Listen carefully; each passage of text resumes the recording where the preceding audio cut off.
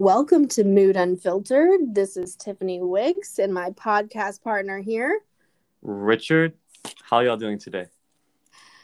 I'm doing great. How are you doing, Richard? I'm awesome. I started a new book recently. It's Oh, called great. Boom and Bust. It's by professors from the University of Cambridge. They talk about the history of financial bubbles and kind of what goes on in the wider economy. So that way people could be more informed and more well researched about what happens when economies do really well and what happens when economies do really bad. Always pays dividends to be aware of what can and can go wrong. Yeah.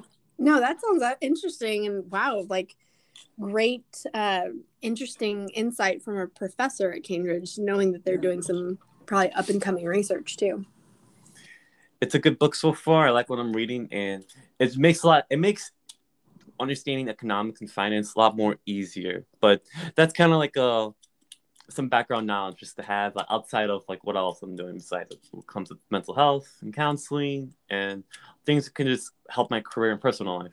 Yeah. No, I love that you're always growing and you're trying to further yourself and your knowledge. I think it's so admirable for sure. So How are you? I'm good. I'm actually in Baltimore this weekend and traveling, starting a new practice. And so, working on that and then getting that wrapped up so that we can launch and then, moving forward. So it's good to, kind of have some time alone. So that's been nice. How long have you been in Baltimore for? I actually just got in last night. So got in late last night and then, I'll be here until Saturday, so about 3.5 days. Okay, you get Yeah. some vacation time on your hands. Yeah, a little bit. Yeah, just kind of exploring the city too. It's a little different with COVID, but everybody seems to be taking it seriously and masked up and all that good stuff. So, I mean, I feel pretty safe here, and that's all I can ask for. So, yeah. Got to get that business. For sure. Um, so let's dive right in. So, there's so much happening in the world. We really wanted to highlight some of the world events. We don't want to get too political with things or anything like that, but we really want to talk about the mental health implications of what's going on in our world right now. The first of which, I really do want to talk about Haiti. This is something that I've been following very closely. Haiti has just gone through one hit after another. A couple months ago, their president was assassinated, and what ended up happening was, after he was assassinated and his wife was hospitalized, the country was in disarray because there was actually two appointed next in lines, if you will, and Supreme Court, which is their next in line. And they did not have a definitive answer on that in their constitution. So they actually didn't have an appointed leader. There's some fighting in that and who's actually going to be able to take next in line. And then they just had a 7.2 earthquake, in which 2,000 people are already declared dead. And so the country is just in turmoil and disarray. There's a lot of issue with getting funding without bureaucracy and red tape going through it and going through the government's hands again, because the government is in such disarray and being able to get that to the people. And so there's a lot of displacement there. There's a lot of people who are homeless, who are trying to seek asylum, refugees, trying to resettle. There's a lot of trauma there that's happening with the people. The second issue that I wanted to highlight was Afghanistan. And this is kind of one of those things that's also touching the U.S. a little bit because the U.S. has just withdrawn fully from Afghanistan. And I know that there's still people there trying to get out, who are seeking refuge at the consulate and trying to get the Air Force to get them out. But the Taliban has taken over within days of the U.S. pulling out. They basically walked right into the Capitol, and took over the government. And so they have been a very oppressive regime in the past, not letting women go to school, not letting women actually even have their own clothing. They've been wearing burqas from head to toe. And so knowing how oppressive it is, and just how punitive it is to really kind of do anything, and live life there, it has been very sad to watch that. There's actually been planes that have gone out where refugees have clung to the planes, where they have snuck onto the planes. There was a plane that there's a picture that's kind of circling around the media that upwards of 800 people who were at the airport got on a plane at one point, and everybody's shoulder to shoulder, sitting and trying to get rescue. The airport is overrun. People are trying to seek refuge there, hoping the Taliban will not prevent them from leaving. So there's two large events there. There's a couple of other countries that are really going through, some starvation, and there's a lot of countries that are going through that, but kind of just excessive starvation, hurricanes, natural disasters, those kinds of things. We're seeing the world really hurting right now. We're seeing a lot of people who are lost, literally, and metaphorically, and just kind of feeling hopeless in that regard. My thought on this, and the reason why we bring this up today, not just because it's a hot topic, but because trauma is so incredibly prevalent in these situations, particularly. But trauma is prevalent in our lives, right? And so when we think about that, thinking about the ways in which we heal from trauma and we deal with trauma. And I know Richard's going to kind of cover this in a second, but I want to highlight too that there's a lot of survivalism going on right now. And I think what happens is when people are going through extreme difficulty, they go into survival mode, and they don't necessarily realize everything that has happened to them until it's finished happening.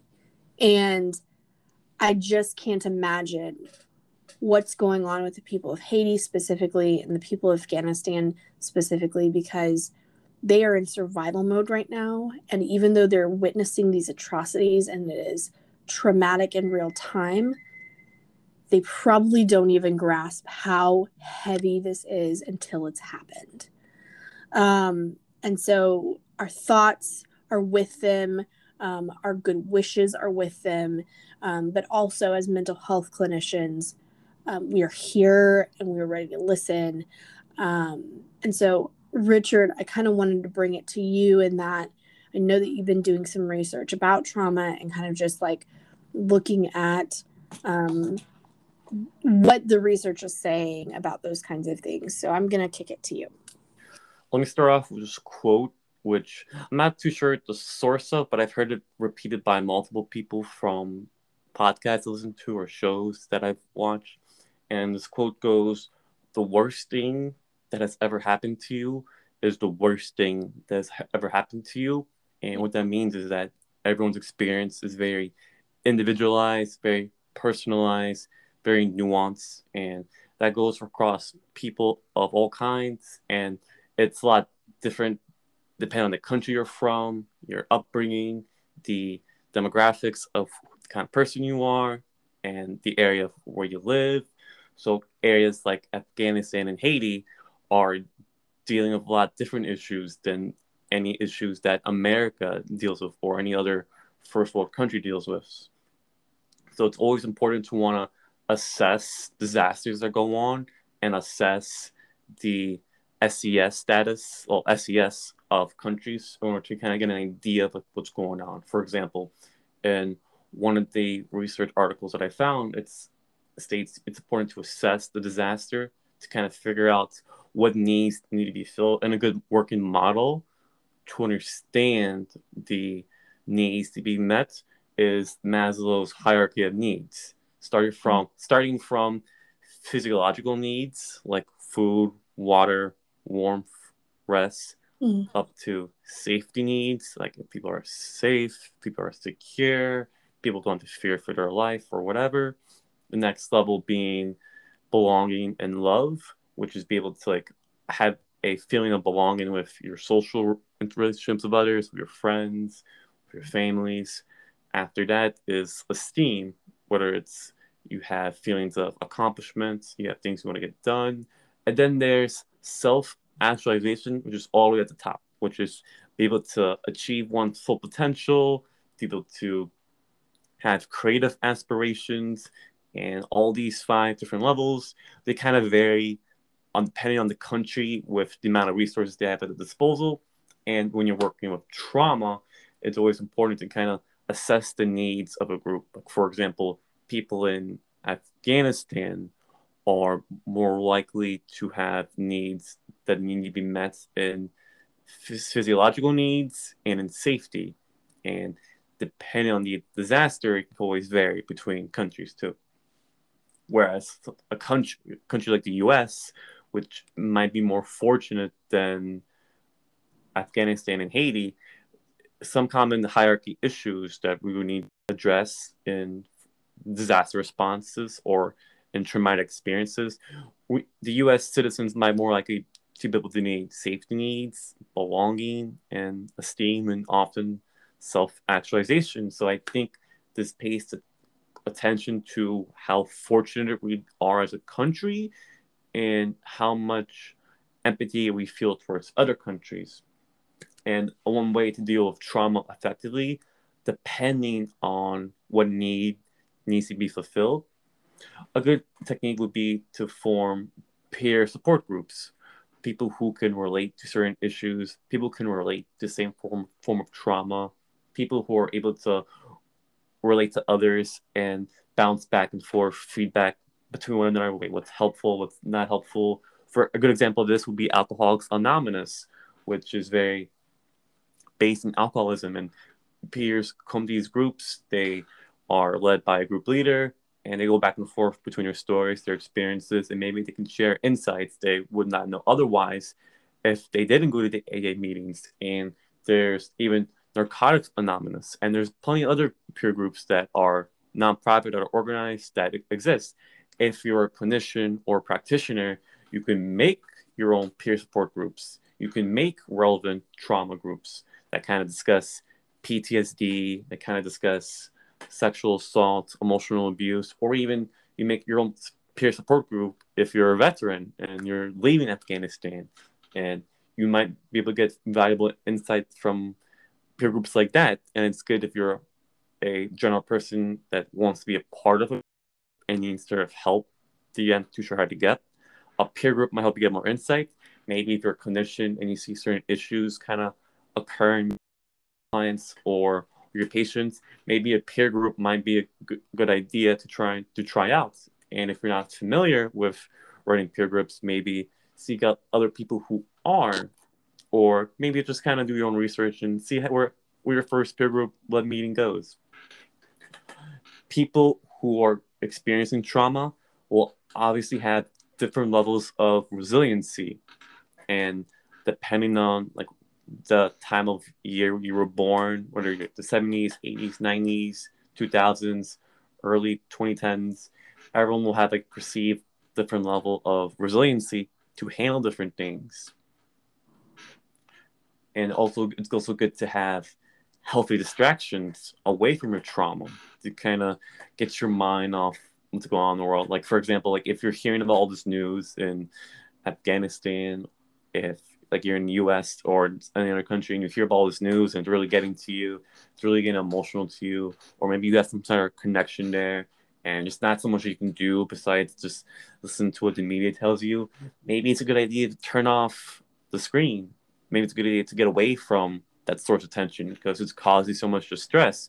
It's even also a good idea to be away from the source of the stress if you've had experience with sort of related trauma. because you don't want to go back to the source of the trauma and re-traumatize yourself. So if you're prone to these issues that kind of go on and they trigger you a bit, it's a good idea maybe turn off your phone, go find something else to do, find a different distraction, kind of get your mind away from these issues. Another thing to consider is if there's personal trauma and then there's vicarious trauma. And personal trauma is stuff that happens to you. Happens to you directly, happens to you because of this event, because it happened because of XYZ. Then there's vicarious trauma. When someone shares their trauma with you and you kind of carry it away with wherever you go. And this is important because even though personal trauma affects the individual, vicarious trauma can affect a community. Imagine being a clinician yourself and you listen to all these stories of similar trauma and you kind of carry that weight with you wherever you go. If you don't like disseminate it appropriately, or you don't deal with your own inner traumas yourself, or let's say someone gives you a negative attitude in relation to their trauma, you can take that negative attitude and bring with you wherever you go, and it could affect other people and can kind of spread elsewhere.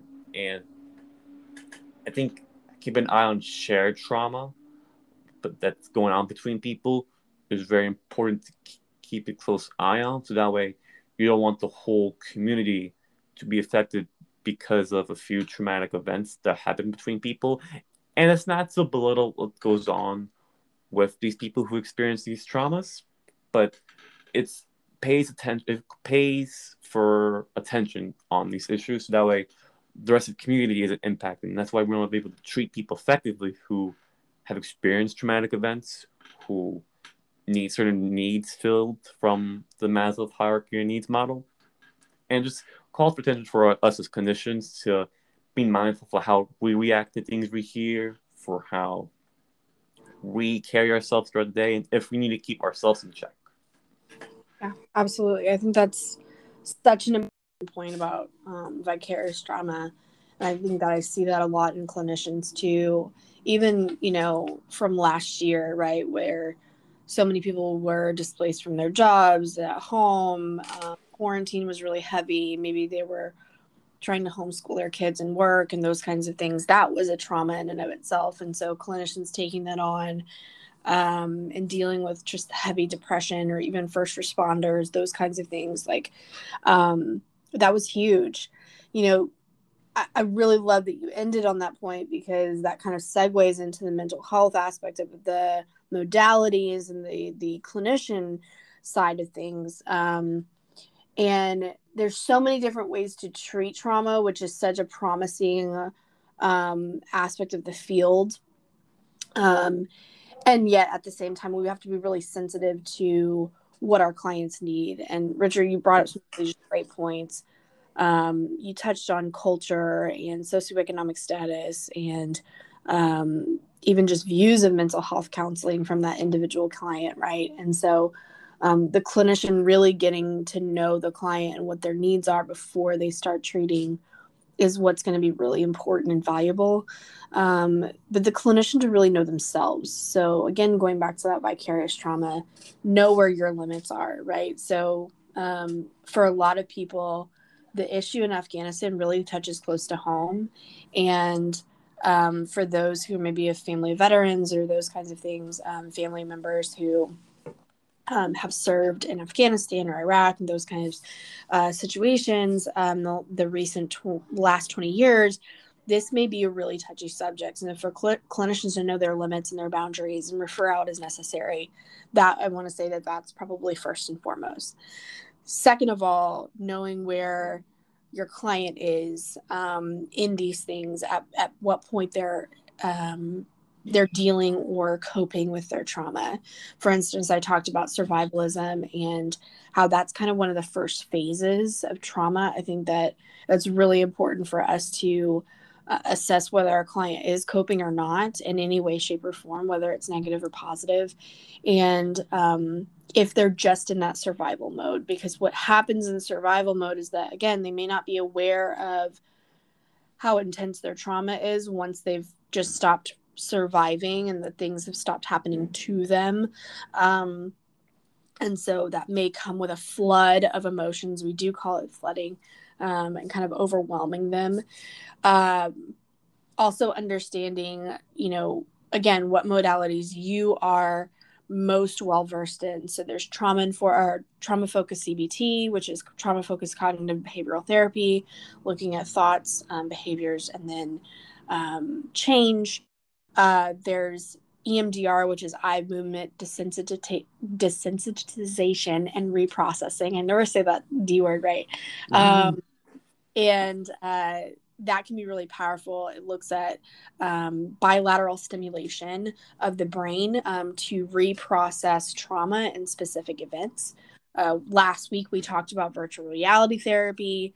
That's a huge cutting edge way to kind of segue into dealing with trauma and specific events. There's mindfulness, inner child work. There's so many different things that guided meditation, I think, is still not researched and focused on enough, but can be a huge way to tap into the subconscious aspects of trauma and healing that. There's different avenues you can go in. For the client, I would really encourage you to seek out a therapist who is most versed in trauma, and that is one of their focuses. Every clinician, I would venture to say, every clinician sees trauma, a fair amount of trauma.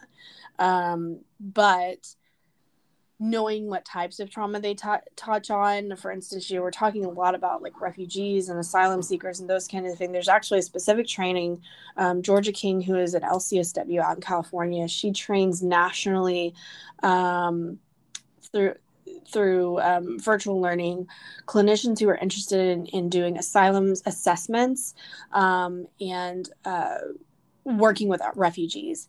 And so this training is super valuable because that's giving clinicians an avenue to specifically work with a type of trauma that is not necessarily widely counseled, right?